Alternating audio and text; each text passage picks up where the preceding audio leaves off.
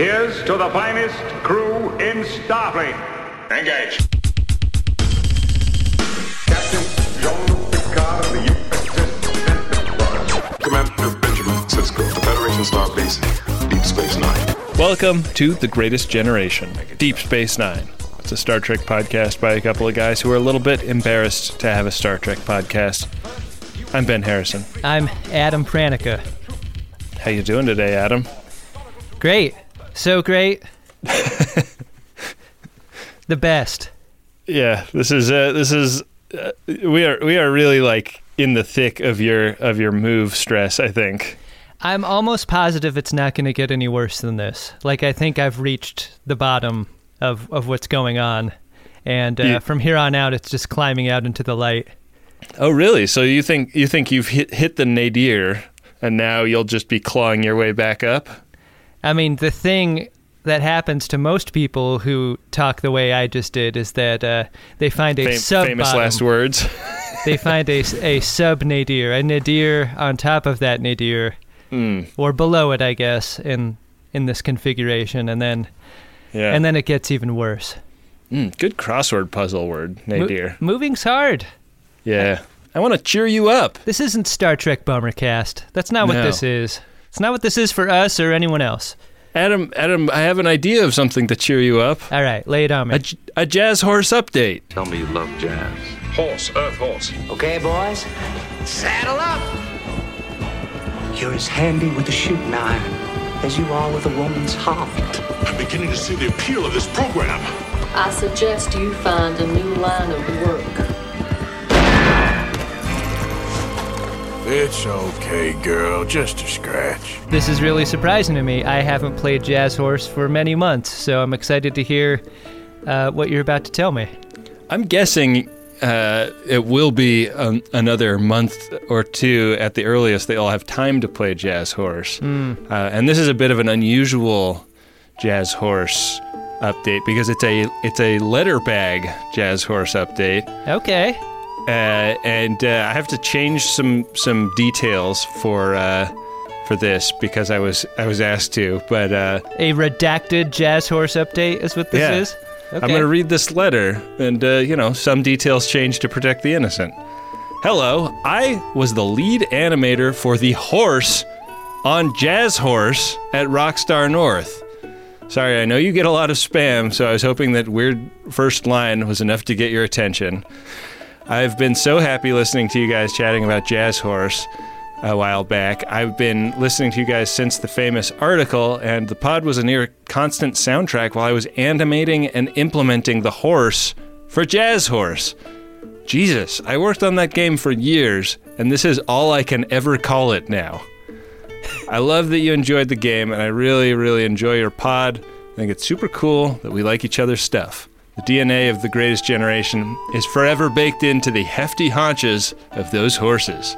Wow. Whether it's a particularly jaunty gait from the brilliant mood you guys put me in, to a misplaced hoof from laughing so much my mouse slipped across my desk. All printed in ones and zeros on tens of millions of Blu-ray discs forever. Not even the pocket of Big Rod can undo that. The reason the person that sent this wanted me to withhold their name and not be super specific was that they were saying that the fans of Rockstar Games hack people's emails accounts and LinkedIn's and try and find where they live because they want to go meet them and shit. That's scary. I know. I was thinking about that today. There's have been times in this project where I've been we have a lot of people that listen to the show, and I'm really grateful for that. But I wish we had a real needle-pegging amount of passion in our listeners. And this is an object lesson in why you don't want a needle-pegging amount of passion. Yeah, I'm glad most of the viewers of Greatest Gen are yeah, it's fine. Pretty much. That's kept us safe for years. That's a great letter, and wow, respect Nux to that person, the creator of the Jazz Horse. That's amazing. He made all the horses. Yeah, I mean, this is... He made Genuine. this is just as exciting as when we found out that a lot of people that listen to The Greatest Discovery work on Star Trek Discovery. Can he resurrect Genuine for me? Oh, snap. I don't know, because... You know what? That's one reason I would want to stalk this guy, figure out where he lives. Yeah. Drive on his doorstep. But what about that horse over there? Yeah. I got a new horse now.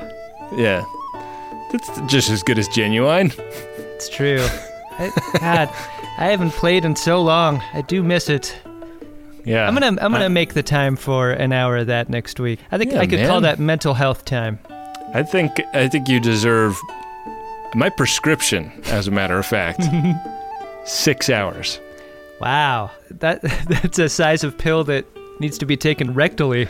Yeah, that's a horse big pill. Dose. Yeah. You need it, man. Wow. When was the last time you played? Are you still in it? I think I haven't played so far in 2020, but I have been meaning to get back on it, and as of this recording, my wife's going out of town over the weekend, and there you go. That's useful. I haven't had that much chill time lately, so I think I'm gonna carve it out as well.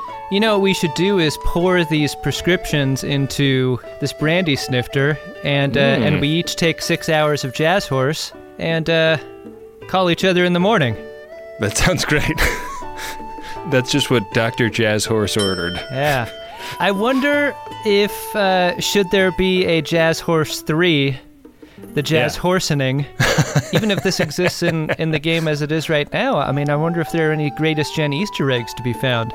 I mean, this person did design the Jazz Horse. I think that the way the horse's butt moves is the Easter egg. That's what this person is saying. Yeah. It is hypnotic. Nodding. Isn't it? Yeah. It occurred to me today. I was driving around and I was thinking about how my earliest experience of driving around LA was via the Grand Theft Auto game that was set in a fictional version of LA. Yeah. And if they made that game today, how many scooters and micro mobility vehicles would be in it? You know, the first time you get air rounding Wilshire too fast in real life, it really makes you think about all the times you did it in GTA. Yeah. Well, anyways, I wanted to say thanks to that friend of DeSoto who has baked our silly show into that great video game. Yeah, we should send them a Jazz Horse shirt or something. That'd be cool. Yeah. Wow, mutual respect from a real-life creator to you and me, Ben. Do you want to get into the episode we came to review today, Adam? Yeah, sure enough, our Marin has washed ashore the episode of today. It's Season 6, Episode 2. It's called Rocks and Shoals. Do you realize how incredible this is? No, of course you don't. We begin with no last time here, Ben. It is, we just get a smash to Sisko's log. You just have to remember what happened last time. I like it. I like that kind of respect for the viewer. Mm-hmm. It's assuming that you know what's happening. Also, it's a bigger assumption than current Trek is doing, right? Basically every episode of current Trek has a last time on. I kind of love the attitude of we don't care if you know or not. This is what we're doing. I mean, thinking about that, I remember in the What We Left Behind documentary, they talked a lot about in different markets because it was just a syndicated show. They had almost no control over when the show would be aired, and the stations that had it would move its time slot all the time and without warning. So it's not a safe assumption that everybody knows what happened last time. But this is a very self-contained story that is also within the context of a larger story. So I think it works. We don't get the scene of Sisko trying to work the captain's log machine on the tick that I kind of wish we got. We skip to the part where he makes it work, and that's fun. Power has not been totally restored, and this tick is limping, and they don't like their chances of getting out of I guess technically it's Dominion space, Cardassian / Dominion space. Right. And everybody is real frustrated with this. It's a lot of damn this, damn that. And as he wraps up his captain's log, Sisko walks onto the bridge and puts on his heads-up display. And this is, I think, the first time we've gotten the POV of somebody wearing one of these. And I thought this was really cool. I wonder what happens after prolonged exposure. Because it's showing that little screen is giving him an augmented reality view, like 360 degrees in 3 dimensions of the exterior of the ship. Like he can turn his head and see what's out there and what it's doing. It's as cool as it looks difficult, though. Yeah. I mean, it looks difficult, but this is like, when did this episode come out? Like 1997? Like yeah. That is an idea that is current bleeding edge technology stuff. Yeah, it's VR bridge crew technology, as in the video game. Right. And I thought that it was really neat to see Star Trek, and in this era was still inventing technologies that are things that people were inspired enough by to go and figure out how to make. This era of Star Trek, though, leans fairly heavily on the shows and movies that came before in one very crucial way. The idea of girders representing great danger. Yeah. Just the premise of hiding in a nebula and a girder coming out of the ceiling is direct Wrath of Khan. It's a lot of fun. And it's not just one girder that falls on top of Dax. Like, it is a pile. Yeah, this is one of the most rugged, slow-motion attempted girder murder scenes we've ever gotten. And they're getting shot at by other Jem'Hadar ticks that I guess know that they are an interloper. And yeah, they fly into this nebula to try and escape them. And we find out from Dr. Bashir that the ankylosaur inside Dax may have been injured in this bridge girder collapse scene. It's pretty heady stuff. It's nuts that 2 support beams that are this big and this important looking can fall out of the ceiling and the ship stays pretty much intact. I mean, what are they even doing there to begin with? What are they holding up? Now, when you're making a Jem'Hadar tick, it's important to put up a number of non-load-bearing beams across your bridge. We're putting up enough beams that we'll pass any inspection no matter what load is theoretically putting on the deck above. But that means we're bringing in dozens of extra beams that wouldn't necessarily be needed in a normal starship environment. When this tick was first built, the floor plan was very closed off. What you can see here is the kitchen breezily leading into the dinner table and into the living room behind that. Mothers love this because they can watch their kids while they work the kitchen, and we're definitely not perpetuating patriarchal situations by building kitchens like this at all. One of the very last shots of this sequence is the tick kind of spinning toward an uncharted planet below. This comes as a surprise because the nebula that they've ducked out for has been uncharted, so anything could be in there. Even this planet they're about to crash on. Yeah, it looks like a very Civilization 4 planet. Yeah. like you set it to inland waterways setting and then scale the planet size up to big. God, my wife and I have been playing hours and hours of Civ on the iPad lately. Really? Yeah. The before bedtime that usually could be used for anything else is now just Civ time. I like it. My wife famously declared to me that she estimates she will play less than 30 minutes of video games from now till she dies. But here's the thing, man. She does the New York Times crossword puzzle app. Does that count? Oh, I think it counts. So she's a fucking liar. We get, after the theme, a passage of time. We've got 2 Jem'Hadar discussing their circumstances on this ridge overlooking the beach. Spaceballs? Oh, shit. There goes the planet. And this is a real interesting profile shot comp. And you can tell you're looking at something weird. I mean, anytime everything in a frame is in focus, odds are that's going to be a comp. And so in this scene, in the profile view, we've got the territory behind and both of the Jem'Hadar. You can try to sell this through lighting, and it's something that they attempt to do here, but for some of these angles, it doesn't quite hang together believably. Yeah, they're definitely not getting these guys in a position where they're like overlapping with the water, really. Mm-hmm. So that feels like a comp, but it also could just be that it's really bright out there. Yeah, that's fair. And we know about like shooting in bright light, you're going to get like your depth of field is going to be such that everything's going to be in focus if you get a lot of light. Unless you really restrict the amount of light getting into the lens with a filter, but like that can look a little bit strange to our eyes because we're so used to looking at things that are shot indoors. Yeah. So like often when you're shooting outside, you do use filters to get shallow depth of field just because it like looks really weird when everything is tack sharp.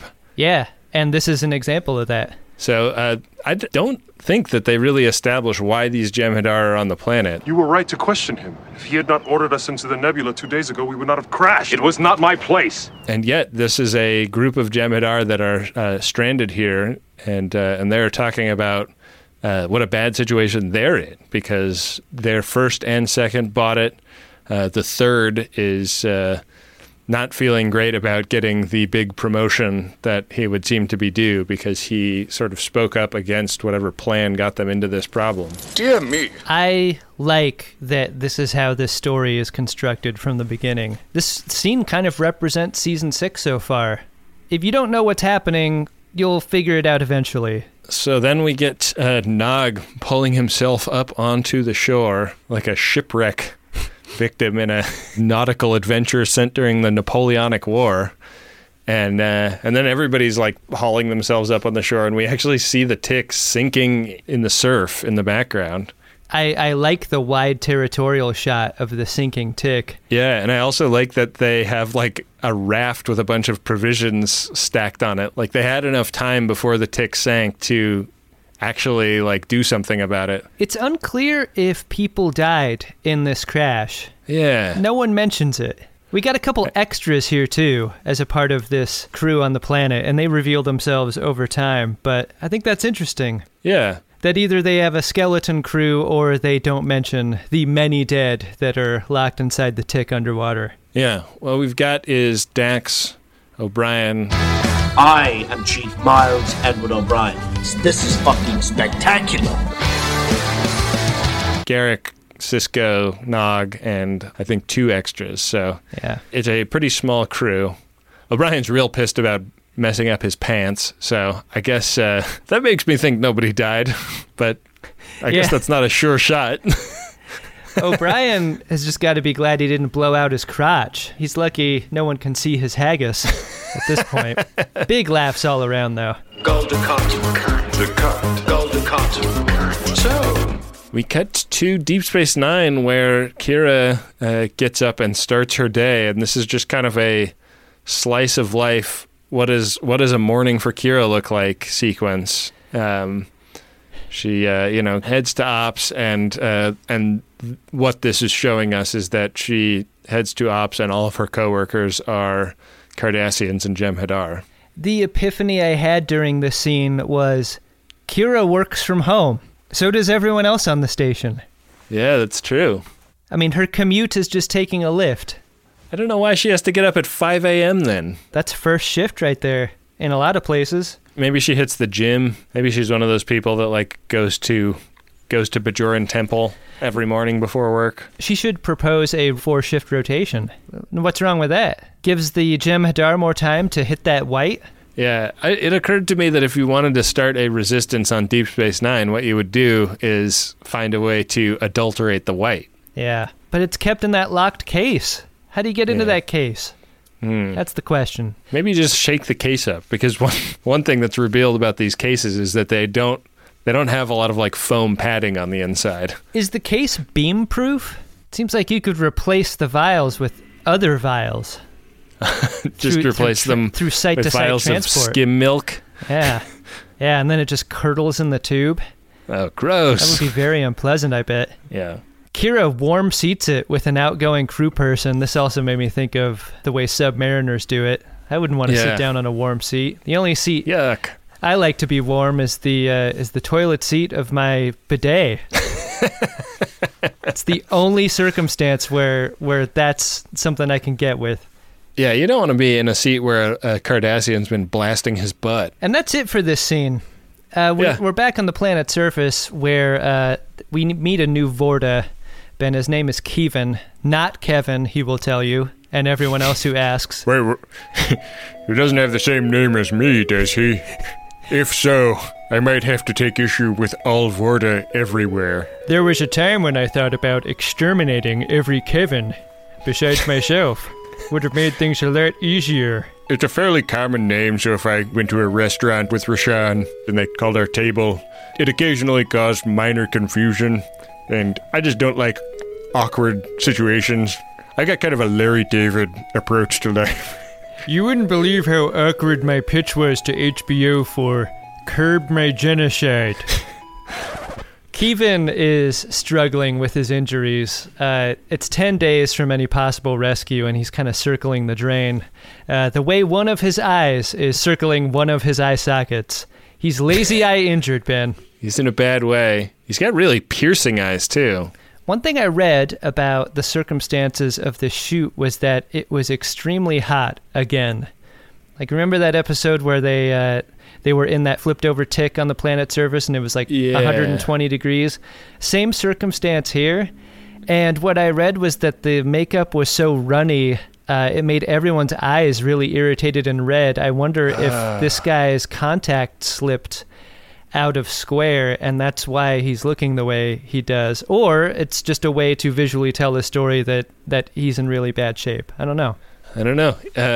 He's got really piercing blue eyes in his headshot on IMDb, so I wondered if these are contacts or that's just what his eyes actually look like. I mean, he's not too injured to distribute the white because it's the right time for the white time, and he's the only one there to do it. Did these Jem'Hadar costumes look a little crappier than normal to you? That was not something that I noticed, but I mean, I also was just willing to accept their rumpledness due to their circumstances. Yeah, this is another Michael Vihar directed episode. So Harder and Viharder is what we know about him, right? Yeah. Enjoy the heat.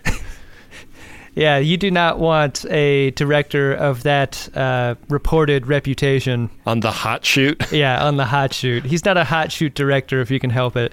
Yeah. So Kevin gives them one vial of white for all of the Jem'Hadar present. Only one? Keep your place. Which is a major bummer to these guys. And he explains it away as, we've got a while to be here, so I'm going to ration it. And that's that. The Jem'Hadar don't get to second-guess decisions made by their Vorta. We cut to another cave here. And, I mean, Star Trek cave's got a lot of work in this episode. This is challenging, I think, if you're putting together an episode like this, to make the same Star Trek cave look different shot to shot. Right. Because we cut to the cave where our Starfleets are located, and Bashir has changed into kind of a cut-off champion short-sleeve sweatshirt look. Like that teal color that was so popular in the late 90s. That's what he's rocking. Yeah. They're heating up a big rock in the middle of the chamber so that they can flash dry their Starfleet uniforms, and everybody's like in their underpants putting their clothes back on. It's great. In the opening of this scene. Dax is really in a bad way, and by that I mean she's in pain. And Sisko has to do that thing out in the field where he promises he's going to get her out of there, but he really has no information to confirm whether or not that's possible. It's kind of a hollow promise right now. They do a runner in this episode, and the bit is that he is Captain Hospitality, and this is a hotel. Like, he comes up to her with, "Madam, your pants are ready," and there's there is a running premise that they keep coming back to, that Dax is staying in Hotel Crashland Planet, and I thought that was really fun. I thought that was fun writing. All I do is no matter what. Terry Farrell is famously photosensitive, and so if you're ever going to do an episode outside, she has to be protected in a certain way, and the way that she was protected in this episode is that she gets to take all of her scenes inside. I should tell people I'm photosensitive. I hate being outside. I hate having my photo taken, so is that a sort of photosensitivity? I'm going to be staring at this cave ceiling for the rest of my stay. There's kind of parallel circumstances, right? Like both marooned groups have one desperately injured person. Yeah. The first mission we see is Nog and Garrick are dispatched to take a scan of their environment, and I like this scene a lot. It was a scene that called back what happened in Empok Nor, which like it's easy to forget that was 4 episodes ago for us, but it's like distant memory for these characters, and it would be if you were watching this at the time of its release. And Nog is expressing that he will never trust Garrick again, and Garrick is quite encouraged by this development. It's more than fair of Nog, and it's respected by Garrick. Yeah, I really liked it. We don't get to enjoy this moment for too long because they pretty quickly get grabbed by some Jem'Hadar that come out of cloak and take them to see the Vorta, and Nog is trying to do that military prison thing where he just gives like the Geneva Convention required amount of information and no more. And Garrick is like, you're a fucking idiot. What he needs to do is be a better improviser than he is in this scene, because Garrick goes right into doing a show. My name is Kamar, and I'm a member of the Cardassian Intelligence Bureau. And Nog cannot keep up. I thought that Garrick could have kept this going, though. I thought so too. There's a moment where the Vorta, asks him what the hell is Starfleet comm badges for if he's in this Cardassian intelligence agency, and he gave up. I feel like you could keep lying. Keep lying, Garrick. I had 3 ideas about directions you could take that. Yeah. Yeah. And I'm not half the liar that Garrick is. Yeah, I'm in such deep cover, of course I'm going to wear their comm badge. How else am I supposed to talk to these people? I'm like Jason Bourne. I've got like a Swiss bank account with 25 different comm badges from 25 different societies in it. This is his passport. You're exactly right. But what is clear here is that Kevin wants access to the doctor that he knows to be in that other Star Trek cave. And now he has some leverage for that. Yeah. What Kevin does is he tasks his third? Yeah, his third. The first and the second have been killed, and so all Jem'Hadar tasks fall on the third. And he's a guy who is uncomfortable with his field promotion in a number of areas. In this case, he's told he needs to go scout the other landing party, but do not engage them. He's only supposed to take pictures. This is Remetaclon is the character's name, played by Phil Morris, who we've also seen on Deep Space Nine playing Thopak, the Klingon that runs around with Grilka. Yep. And is he also on Deep Space Nine as somebody else? He was also in Star Trek III, The Search for Spock.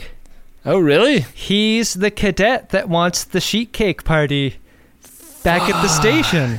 A hero's welcome, son. Is that what you'd like? I think it's a little... This is the... we had like Ometaclon a couple episodes ago, and now we've got Remataclon. Mm-hmm. What is this show doing, hiring black actors and making them play characters with clan in their name? I don't know how to answer that, Ben. That was not part of the Deep Space Nine documentary. Mostly softball questions in that doc. When Ira Stephen Bear was working with the editor, he didn't put that up on the screen.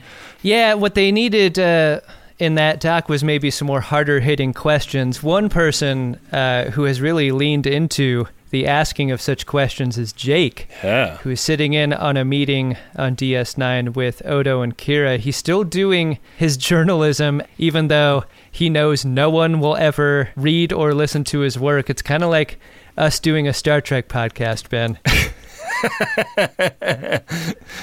Toiling in anonymity. Yeah, he does kind of gotcha-style journalism because He's really putting tough questions to both Kira and Odo about letting the Jem'Hadar run the show the way they are. Like, does Odo's participating in the ruling council on the station give legitimacy to the occupation? Has Kira become like the handmaiden of the second occupation of Bajor? These are extremely provocative questions, and then like starts dropping in stuff that he knows that they don't, which has got to be particularly embarrassing for Odo when Jake asks like, "Are you guys going to the protest tomorrow?" And Odo's like, "Duh." The scene represents a kind of dimensionality I didn't really appreciate until the end of the episode, because at the time I felt a lot like you. What the hell are you doing, Jake? These are your friends. Why are you challenging them on your bullshit that doesn't even matter? But what it's really doing, because you and I love Kira and Odo, we're not accepting of Jake's questions, and it feels aggressive and cruel, but what it's actually doing is making us see the truth. Yeah, and it's he's making calling them Kira, on their bullshit. And it's making Kira and Odo do that as well. And I really appreciated this scene later. At the time, I felt the way you did, though. I didn't have a lot of respect for what Jake was doing at the time. Yeah, I mean, I think that Jake is coming from a position of never having been in this kind of danger before, so maybe doesn't appreciate the risk of pushing these buttons, but I think it's good that he's pushing these buttons. And, you know, even though there isn't a free press on the station, like, kind of cosplaying it actually has, like, positive outcomes in the long run. Yeah.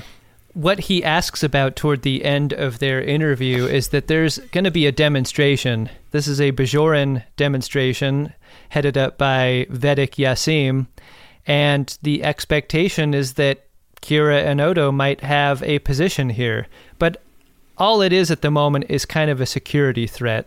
Odo and Kira view this as just another opportunity for a crackdown to occur as a result. Which they are doing because they believe it's the best way to keep people safe and unkilled in this, what they view to be temporary occupation of the station. Yeah. Come to Fort. Come to Fort. What are you doing? What are you doing? Mind what you're doing now.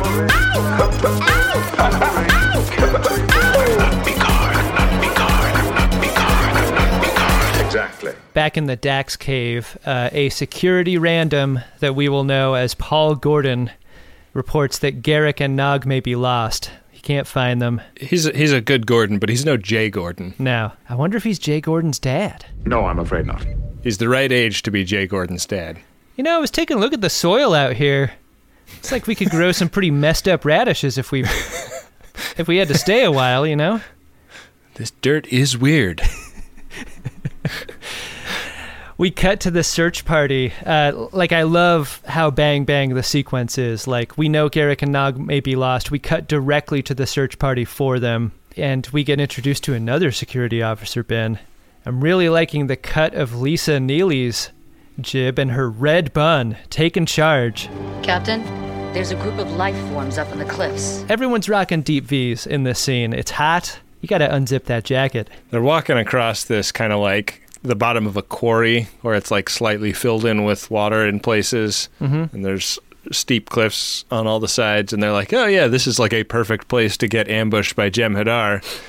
These gems are real strung out on their extremely low, you know, they're like microdosing the white at this point. Yeah. And it's just not what their systems are used to. So they've got those itchy trigger fingers, and one of them starts licking shots, even though, like, the premise of this, like, the order that the Vorta gave was go make contact with Starfleet and, like, propose this prisoner exchange idea. And instead it turns into a firefight where the Federations are pinned down and, you know, the Jem'Hadar have the high ground. It's like, it's a real bad situation. I thought this was a well-shot, well-composed action sequence. The practical explosions look good. Yeah. It really hung together nicely. Yeah, and it's also like a confusing action sequence for the Federations, because when Remeticlon comes back, he's like, who fired, like, what, like, you guys have to stop. we need to withdraw. He finds out that the guy that blew it has lost his ability to cloak himself. So that guy's going to have to provide suppressing fire while they run away. And soon enough, the firefight kind of subsides, and they get back to the cave. I mean, was it your understanding that this is sort of like running a camera and a monitor off of one battery, that the white both sustains the Jem'Hadar and gives them the ability to do the cloak? I don't know. I interpreted it as he'd taken some incoming fire or something. Oh, okay. But I don't know. It's like that seems like a biological capability they have, right? Yeah, that's kind of what I thought. It's not a machine. Yeah. A little unclear. They have like another organ that allows them to do that? Well, the reason I brought it up is that like they sort of look around at each other. Like Remediclon is like, all right, well, you have the ability to shroud, right? And the other guy's like, no, me neither. But he wasn't shot. So it's got to be a biological thing. Wow, it's white related. Yeah. It's white privilege. It's white power is what it is. Oh, God. I just got an email where we've been asked to leave the Maximum Fun Network and take our show off of Apple Podcasts. You know what? In the context of this scene, that joke fucking plays. And you know that joke plays. We can't call the episode White Power, though. Okay. That I will agree with you on that fact, for sure. I will instead call the episode, we can't call the episode White Power. I was in a dentist's office recently, and they had an advertisement for a tooth whitening system, and the slogan was "The Power of White." Wow. And it was just a white guy in a suit with a big grin. Come on, guys. How the fuck does a marketing agency release a poster of that kind? We got to get some diversity up in that marketing agency, Ben. How the fuck does a podcast put a joke in of that kind? Got past the goalie. Anyway, the scene sets into motion the idea of how much the Jem'Hadar really depend on chain of command, and when that chain of command comes apart, the sorts of consequences that occur. This is not a good scene up on the cliffside, and a big part of it is the chain of command reason. When they get back to the cave, the Vorta is really pissed and wants to personally punish whoever started licking shots in the atmosphere first. And I thought this was a great moment for Remediclon, because he's like, I may not be first, but I am the unit leader. You may discipline me. Because in the very last scene, he saw what happens when chain of command falls apart. He is standing firm here, and it's a great scene. It makes you respect Remediclon, and it makes you sort of dislike Kevin. Yeah, Kevin really pushes this issue, and Remediclon stands firm in a way that I thought was really cool. Yeah. He dismisses his men, and Kevin is like, hey man, respect Nux. That was pretty solid. You're a lot strengthier than I thought you were. Anyways, I need you to actually go do this now. Yeah. I have a new task for you. Back on DS9, we finally meet the aforementioned Vedic Yasim. She's an older lady. She's having a conversation with Kira about the occupation, and Vedic Yasim sort of reminds Kira of the hardliner she used to be, W/R/T occupation. She's ready to protest and make a stink of this thing, and Kira is unable to convince her that laying back in the cut is a viable strategy. Yeah. The idea of this scene is that Kira has gotten in her duties, which are what the Bajoran government and Sisko asked her to do. She's gotten willing to tolerate a lot of evil. Look, it's us against them. What are you talking about? Come on. And that's a pretty intense truth that Kira really rejects in this moment. You just don't understand. Like Vedic Yasim has to leave it with you're gonna see how tolerant of evil you've gotten tomorrow at the protest, but obviously you're too blind for it right now. Maybe you don't know what I'm talking about now, but you will when it's over. Yeah, the scene ends with them at Bajoggerheads. Vedic Yasim was in Predator 2. What? I'm trying to find what character she played. Not many people enjoy Predator 2 as much as the first, that's for sure. Predator 2 is great. I like Predator 2, I'm not saying I don't. Predator 2 posits an LA that is a hysterical level of war zone. Come and get it! The scorpion is ready! It's like, okay, the first one was set in the jungle, but what if the second one was set in the urban jungle? And what if the urban jungle was, like, way crazier than Escape from New York? I love it. It's a hat on a hat, but it's a lot of fun. Very cokey feeling movie to me. It may be the coke-iest movie that's ever been produced. Yeah, it's a lot of fun. Like, it makes Predator 1 look not that cokey, which is astonishing. It makes the first Predator look downright jazzy in comparison. Back at the Dax cave, Remediclon arrives with his message. Remediclon has a very interesting relationship with the concept of loyalty because he believes super hard in it, but he arrives with this message and he's very honest about, like, this would not be my message if it was me, but this is the message. Would you make a deal like that? No. Then why should I? You shouldn't. Sisko kind of does that, you wouldn't have to do that if I was your man kind of thing. Yeah. That you see sometimes socially. Like, he's trying to get in there. He's trying to get in between them. He's trying to break up a happy home. Remediclon is about following the letter and not the spirit of the law. Yeah. And Sisko is all about that letter. I love how much in agreement they are about the shitty deal that's been proposed. Yeah. It's great. It's a shitty deal. You shouldn't take it. Yeah. But also Remediclon is able to give some reassurances, which are that his orders are to release Sisko and the Doctor once they do the thing that they that the Vorta wants them to do. Mm-hmm.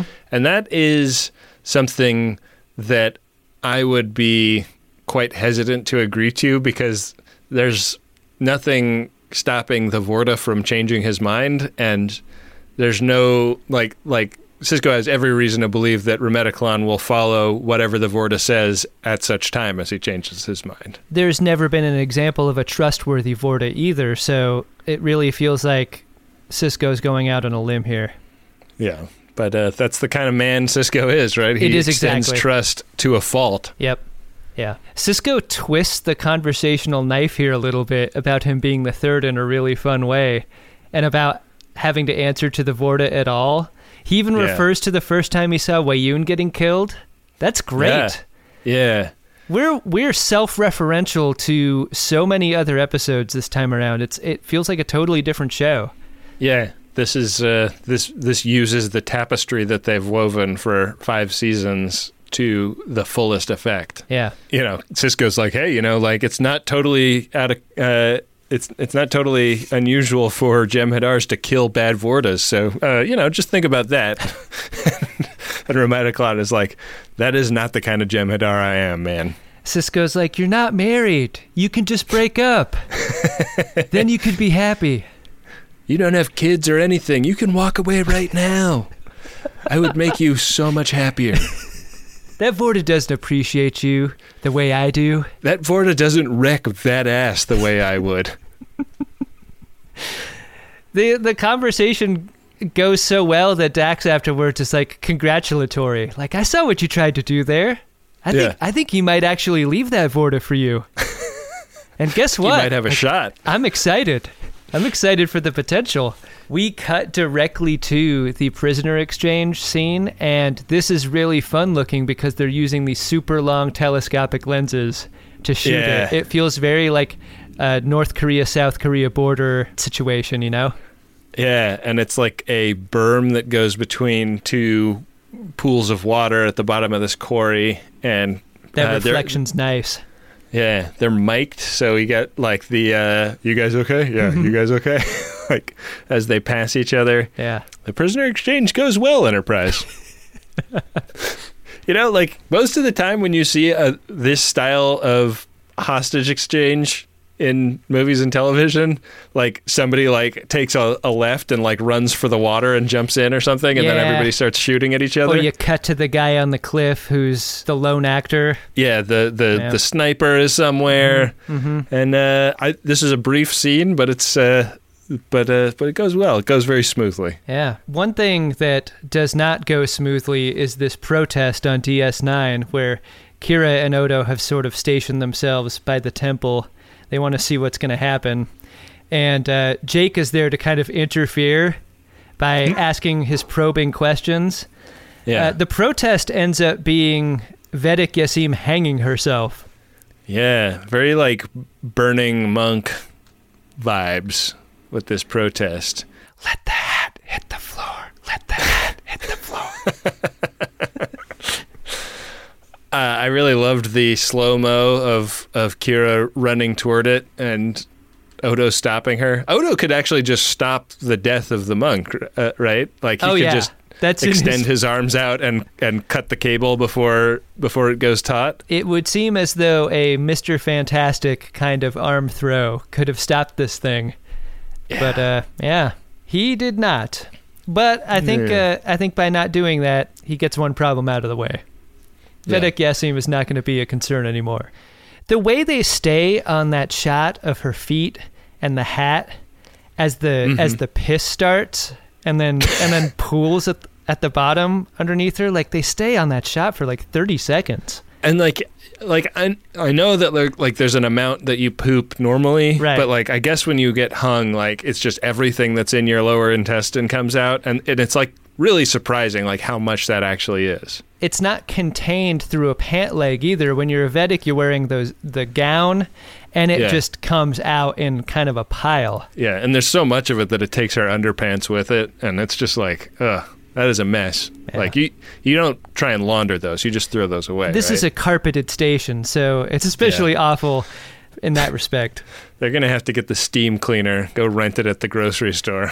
God, and you know how that goes. Like you go get the rug doctor, you got to like put down a credit card deposit, you somehow get it in your trunk, get it home, and those things always leak. Like they leak more than they clean, Ben. Yeah, and your car's going to smell like the rug doctor stuff for the rest of its existence.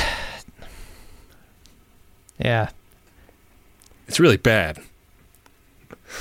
Thanks, Vedic. So there's grief from a lot of angles here. A lot of people have complaints about the way this went down. Morn. Dude, sweet. Morn. You near, buddy? Morn. Stop. Hammer time.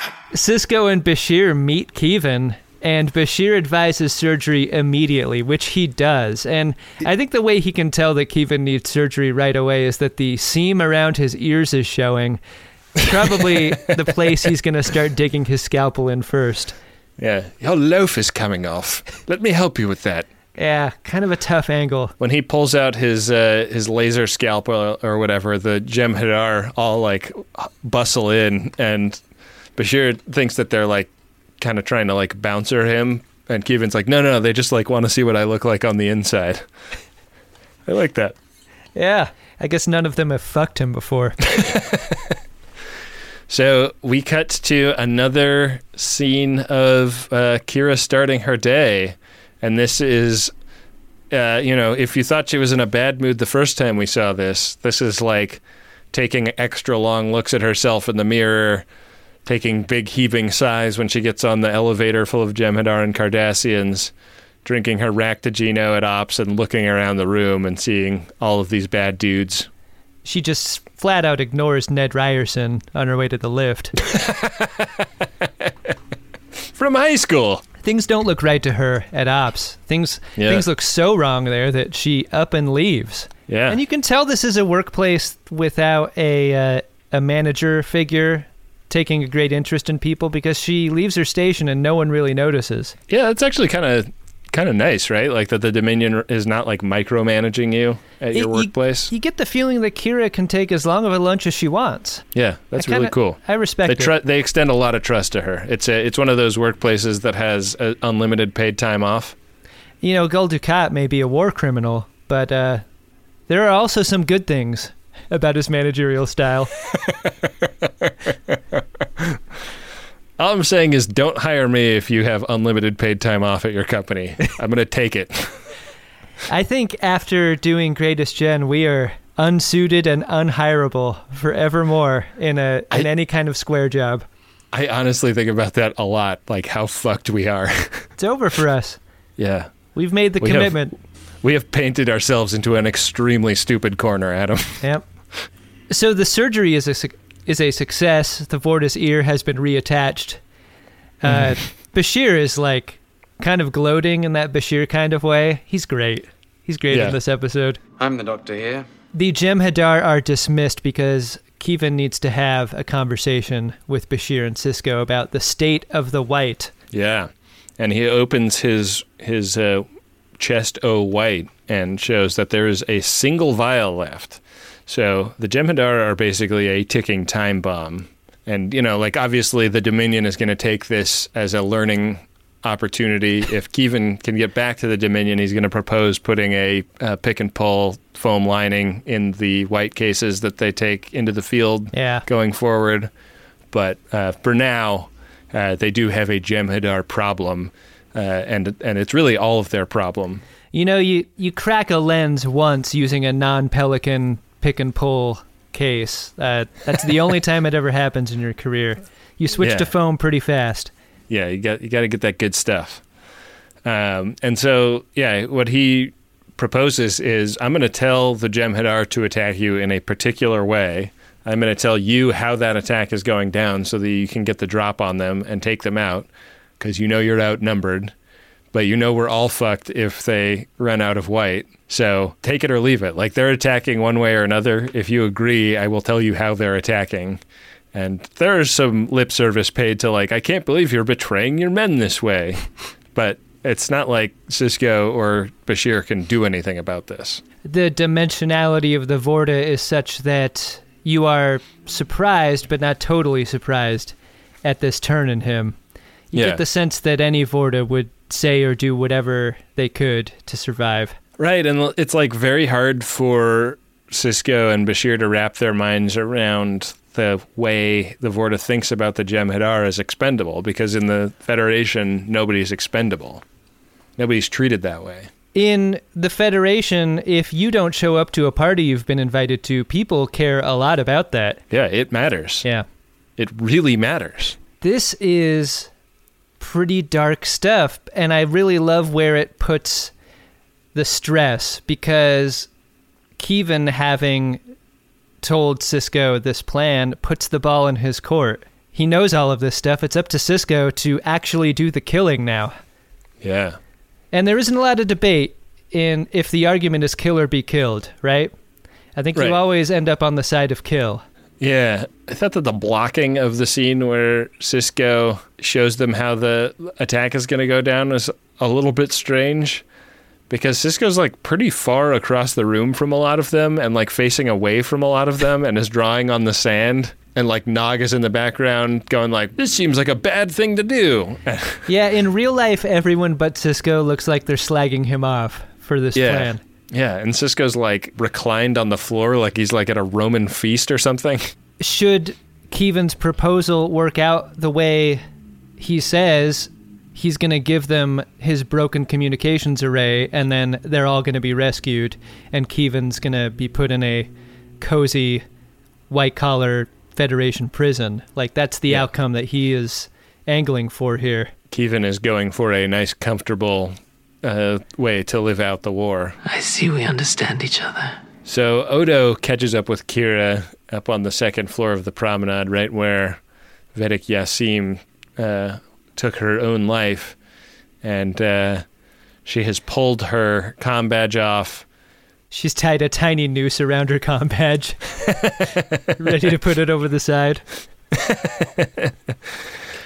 She feels complicit. She, is talking about like what her position on people like her would have been, when she was in the Resistance. Mm-hmm. The fact that she's now a collaborator in her own mind. I wonder if the show regrets killing off her Resistance friends at this moment in time, because wow, could you imagine the sort of conflict that would be for her to interact with them again. Yeah. I mean, her life is super different from theirs. They're all in a position to walk away from their dirt farms and restart their lives as resistance fighters. And she is a part of the system now. In the absence of those resistance fighters, Nana, Visitor, has to demonstrate this conflict all on her own. And luckily, she's very capable of that in this scene. Yeah, and Odo is trying to take the position of, like, you're not complicit, like, you're doing the right thing to, like, preserve the most lives and like, get through this situation. And she basically puts him in a position of, like, pick me or pick Law and Order.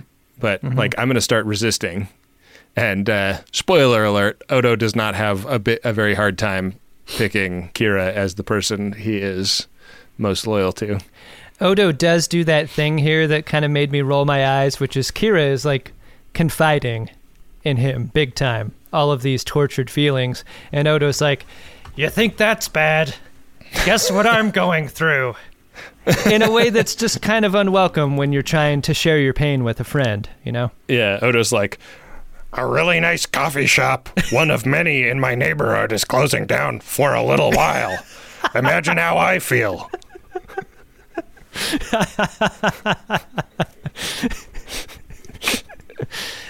Awesome.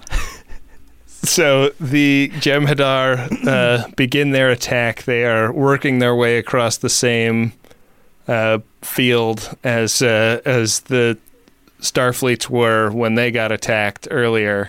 And the Starfleets are all up there with their phaser rifles ready to go. This all get into a bunch attack formation does not look strategically sound, Enterprise. No. And Remediclon is surprised to hear Sisko calling out to him. Sisko suggests that they have a little parlay before they get the fun and games going. And so Remediclon agrees to this. Sisko comes down and has a face-to-face with this Jem'Hadar third. He's got terms, and these terms aren't irrelevant.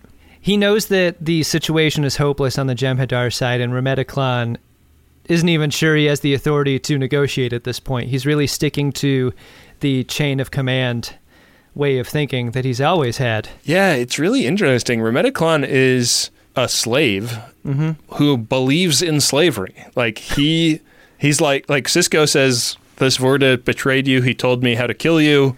And Remediclon is like, that's his prerogative, man. Like, that's the chain of command that I live in. And if he wants to send me to my certain death, he has every right in the world to do that. At this point in the episode, it is very clear that we are being presented two sides of a possible resistance. We get the Kira character grappling with how much resistance she can muster, and Remediclon doing the same here. Yeah.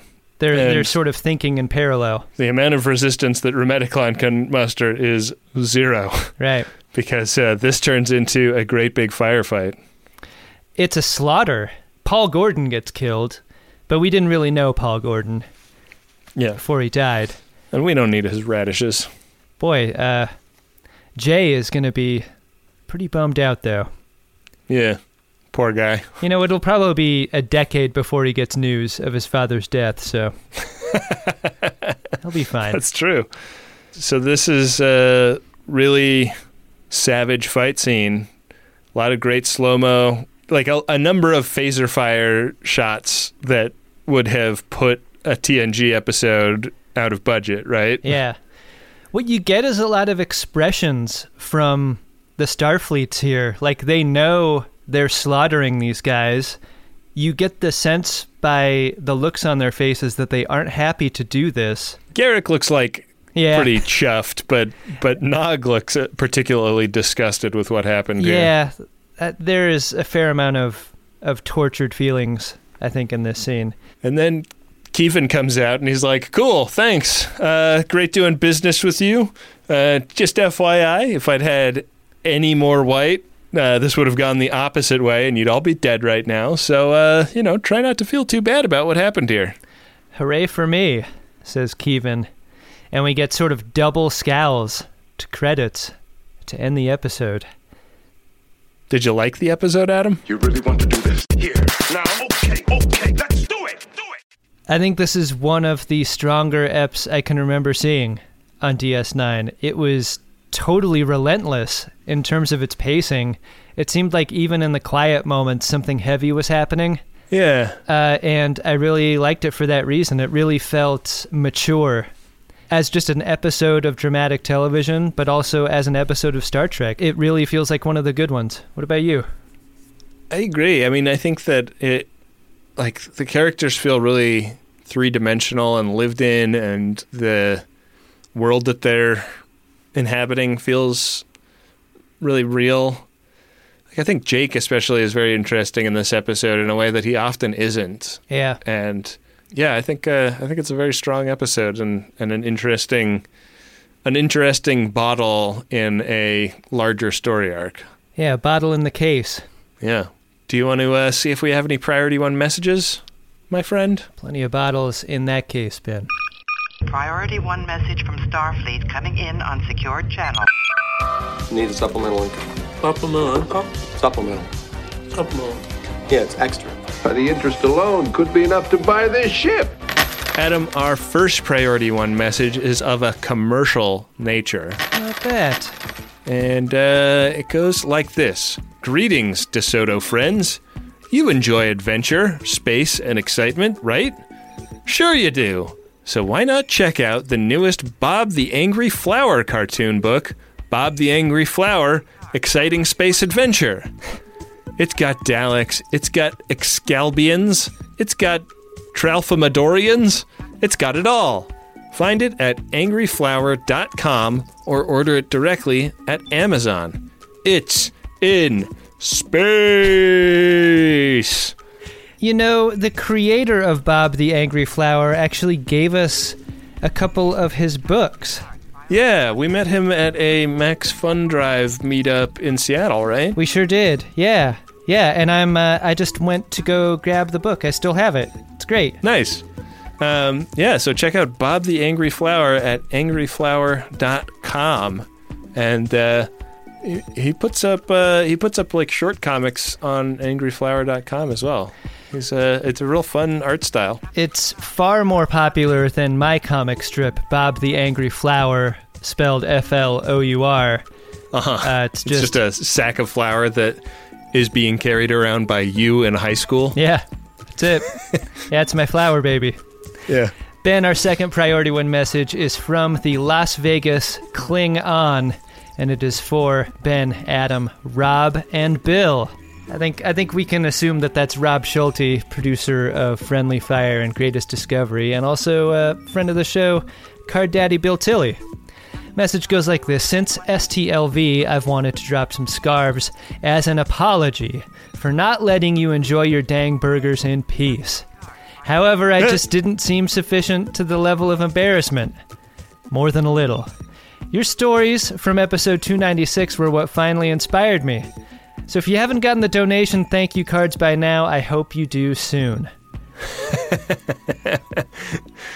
I don't even remember what we talked about on this episode, much less episode 296. I don't remember that, and I also don't remember being bothered during burgers, but, I mean, in our defense, Ben, we were mostly hoof drunk during our time in Las Vegas, so no harm, no foul. We stayed hoof drunk. I would say, to the Las Vegas Klingon. It's all good. I think our goal is to just go do a day at STLV every year going forward if we can swing it. Yeah. And I think the standing rule to the Las Vegas Klingon and anyone else is by all means, come say hi to us. Come say hi. Don't worry about it. It's fun for us. Come party with us at our pool cabana. Yeah, for sure. So the way to get a Priority 1 message, whether it is of a commercial or a personal nature, is to head to MaximumFun.org/Jumbotron, and it's $100 for a personal message and $200 for a commercial message. Hey, Adam. What's that, Ben? Did you find yourself a drunk Shimoda? Drunk Shimoda! This was a really hard one to select in an episode full of serious people doing serious work, I kind of feel like Bashir was the one outlier. He was in it for his own glory. Another successful surgery done. He just sort of like claps his hands together, completely independent of the horror show happening around him. He doesn't seem to participate in the violence or in the danger in a way that everyone else does. Right. And he just sort of keeps his own self-contained story and attitude about things. And yeah, he's like a corpsman where he's like not actually doing anything with the guns. Yeah, it seems as though he's just kind of above it all in a very Shimoda kind of way. So that's why I'm going to make him the Shimoda for this episode. What about you? You know, I have mixed feelings about this because of some of what we talked about, but I kind of give it to Jake for that first scene where he's talking to Kira and Odo. There is a version of Jake is doing this to like knock some sense into Kira and Odo. But he is also antagonizing like the only two people on the station who can help him if things get any worse. Yeah, why is he doing that? That seems dumb. Yeah, so for that reason, he gets my drunk Shimoda. Get that. Gold press action. Get that. Gold press action. Am I right? Yeah. Am I right? You might have heard us talk about Squarespace before, and you're thinking, what do I need a website for? I already have a bunch of profiles across the different social medias. But isn't it time you had a place online that wasn't owned by a social media company? How about you take control of your online identity with a website of your own? For that, there's Squarespace.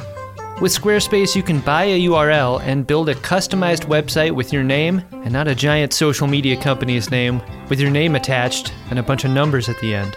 With Squarespace, you can have a place on the internet personalized to your aesthetic that lets you tell people about who you are instead of an algorithm. And the best part is, you don't have to be an experienced designer or a web page creator to make something great because Squarespace is always there for you with their award-winning 24/7 customer support. Don't settle for being another company's product. Be your own product with a website that's all you with Squarespace. Go to squarespace.com for a free trial, and when you're ready to launch, use the offer code SCARVES to save 10% off your first purchase of a website or domain. That's squarespace.com. The code is SCARVES. Think it, dream it, make it with Squarespace. Boy, do I love a microdose gummy from Lumi Labs. I'm running low, so I'm going to head over to microdose.com pretty soon and put in another order. Microdosing is a technique I use to steer my mentals in a preferred direction several times a week. And I just love it because you can really predict what is going to happen and to what degree it is going to happen, because these are very low-dose cannabis gummies that give you an entry-level dose that help you feel just the right amount of good. And they've been super loyal as sponsors to Greatest Trek and Greatest Gen, so I hope you will give them a try. Get 30% off your first order plus free shipping today at microdose.com.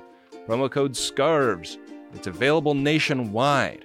That's microdose.com. Promo code is SCARVES for 30% off and free shipping. Microdose.com, promo code SCARVES. Back for another game. You know it. What's going on? Just one more week till Max Fun Drive. Hard to believe. It's been a heck of a year since the last one. We're now a worker-owned co-op. We raised $50,000 for charity last year. And we've added a bunch of awesome new shows. But do you think we're ready to do it again? Absolutely. Lovely new gifts are lined up. The episodes will be amazing. And wait till everyone hears the bonus content. Yeah, plus they know to go to MaximumFun.org/newsletter, so they're getting all the news. Oh, like that meetup day is on Thursday, March 21st. Then what's bothering you? Me? Oh, nothing. We're all set for Max Fun Drive to start on Monday, March 18th. I just didn't want you to see this coming. Check. What? Hang on. Most of the plants humans eat are technically grass. Most of the asphalt we drive on is almost a liquid. The formula of WD-40 is San Diego's greatest secret. Zippers were invented by a Swedish immigrant love story. On the podcast Secretly Incredibly Fascinating, we explore this type of amazing stuff. Stuff about ordinary topics like cabbage and batteries and socks. Topics you'd never expect to be the title of the podcast. Secretly Incredibly Fascinating. Find us by searching for the word secretly in your podcast app. And at MaximumFun.org. Get that cold press action. Get that cold press platinum. That's a lot of yamak sauce. All right, Ben, what do we have coming up on the next episode of The Greatest Generation Deep Space Nine, and how, pray tell, will we be watching it? The next episode of Deep Space Nine is Season 6, Episode 3, Sons and Daughters. Worf must face his failures as a father when his estranged son volunteers for duty aboard a Klingon ship. What? We're going to get an Alexander episode? We're going to get an Alexander motherfucking episode. I got to tell you, I had forgotten about that character completely. I know, right? Boy, is he going to be pissed when he asks about Kern. Hey, so how's Uncle Kern, Father? Yeah. About that guy. All right, well, I'm going to head over to the Game of Buttholes, The Will of the Prophets, where our runabout is on square 47. Just ahead, there is a space butthole that could take us down to a fuck it, we'll do it live. And I think that's the only hazard that we can potentially hit on this roll. You're required to learn as you play. Roll. But I'm going to go ahead and roll it. What do you say? Roll that bone. Wow, I've rolled a 6. Chula! Did I win? Hardly. So we're on square 53, and just shy of a Quark's bar, and off in the distance is a looking at each other during. That seems like it's going to be in our future a lot more often anyway. Yeah, that'll be less airplane travel associated with that. The stakes will be soon low. Enough. Well, can't wait to do that with you, buddy. In the meantime, we got to thank all the friends of DeSoto who go to MaximumFun.org/join and support the show on a monthly basis.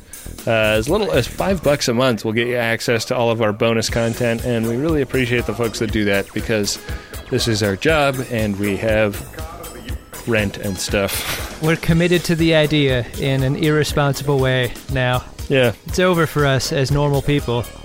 We got to thank Bill Tilley, our card daddy, who makes hilarious trading cards about this show and now The Greatest Discovery, and he's putting those up using the hashtag GreatestGen on Twitter, where he's at Bill Tilley 1973. I'm at Benjamin AHR, and Adam is at Cut for Time. Got to thank Adam Ragusia for his work on the music you hear on the show. He is the creator of our interstitial music. Our main title theme, of course, was made by Dark Materia. If you'd like to connect with the Friends of DeSoto, you know where to do it. You go to the Facebook group. There's a Reddit sub. There are Discord groups, and there's a Wikia. There's all kinds of stuff going on out there. The Friends of DeSoto are really cool and fun people to hang out with. Yeah, there's a subgroup for just about every interest. And shout out to my Jim Shimoda friends out there pumping their iron. Yeah, shout out to my favorite. Shout out to my greatest exo cooks out there. Yeah. You gotta make a greatest exo cooks shirt with a chef's hat on top of Jim Shimoda. Oh yeah, there's actually a design for that because we were both given aprons with a logo for that.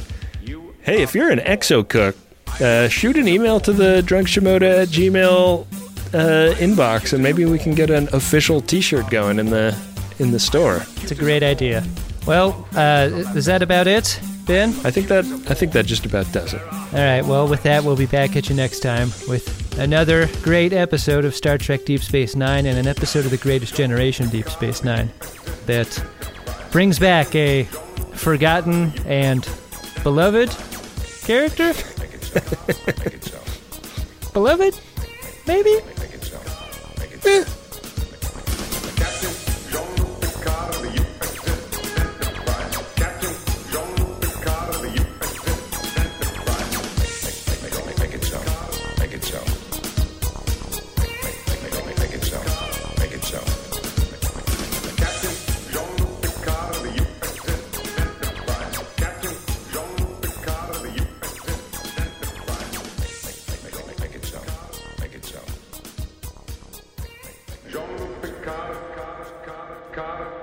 Alexander's gonna want to go to Quark's, get himself some passes to the Hollow Suites, take himself another mud bath. That's what he's gonna do. MaximumFun.org. Comedy and culture. Artist owned. Audience supported.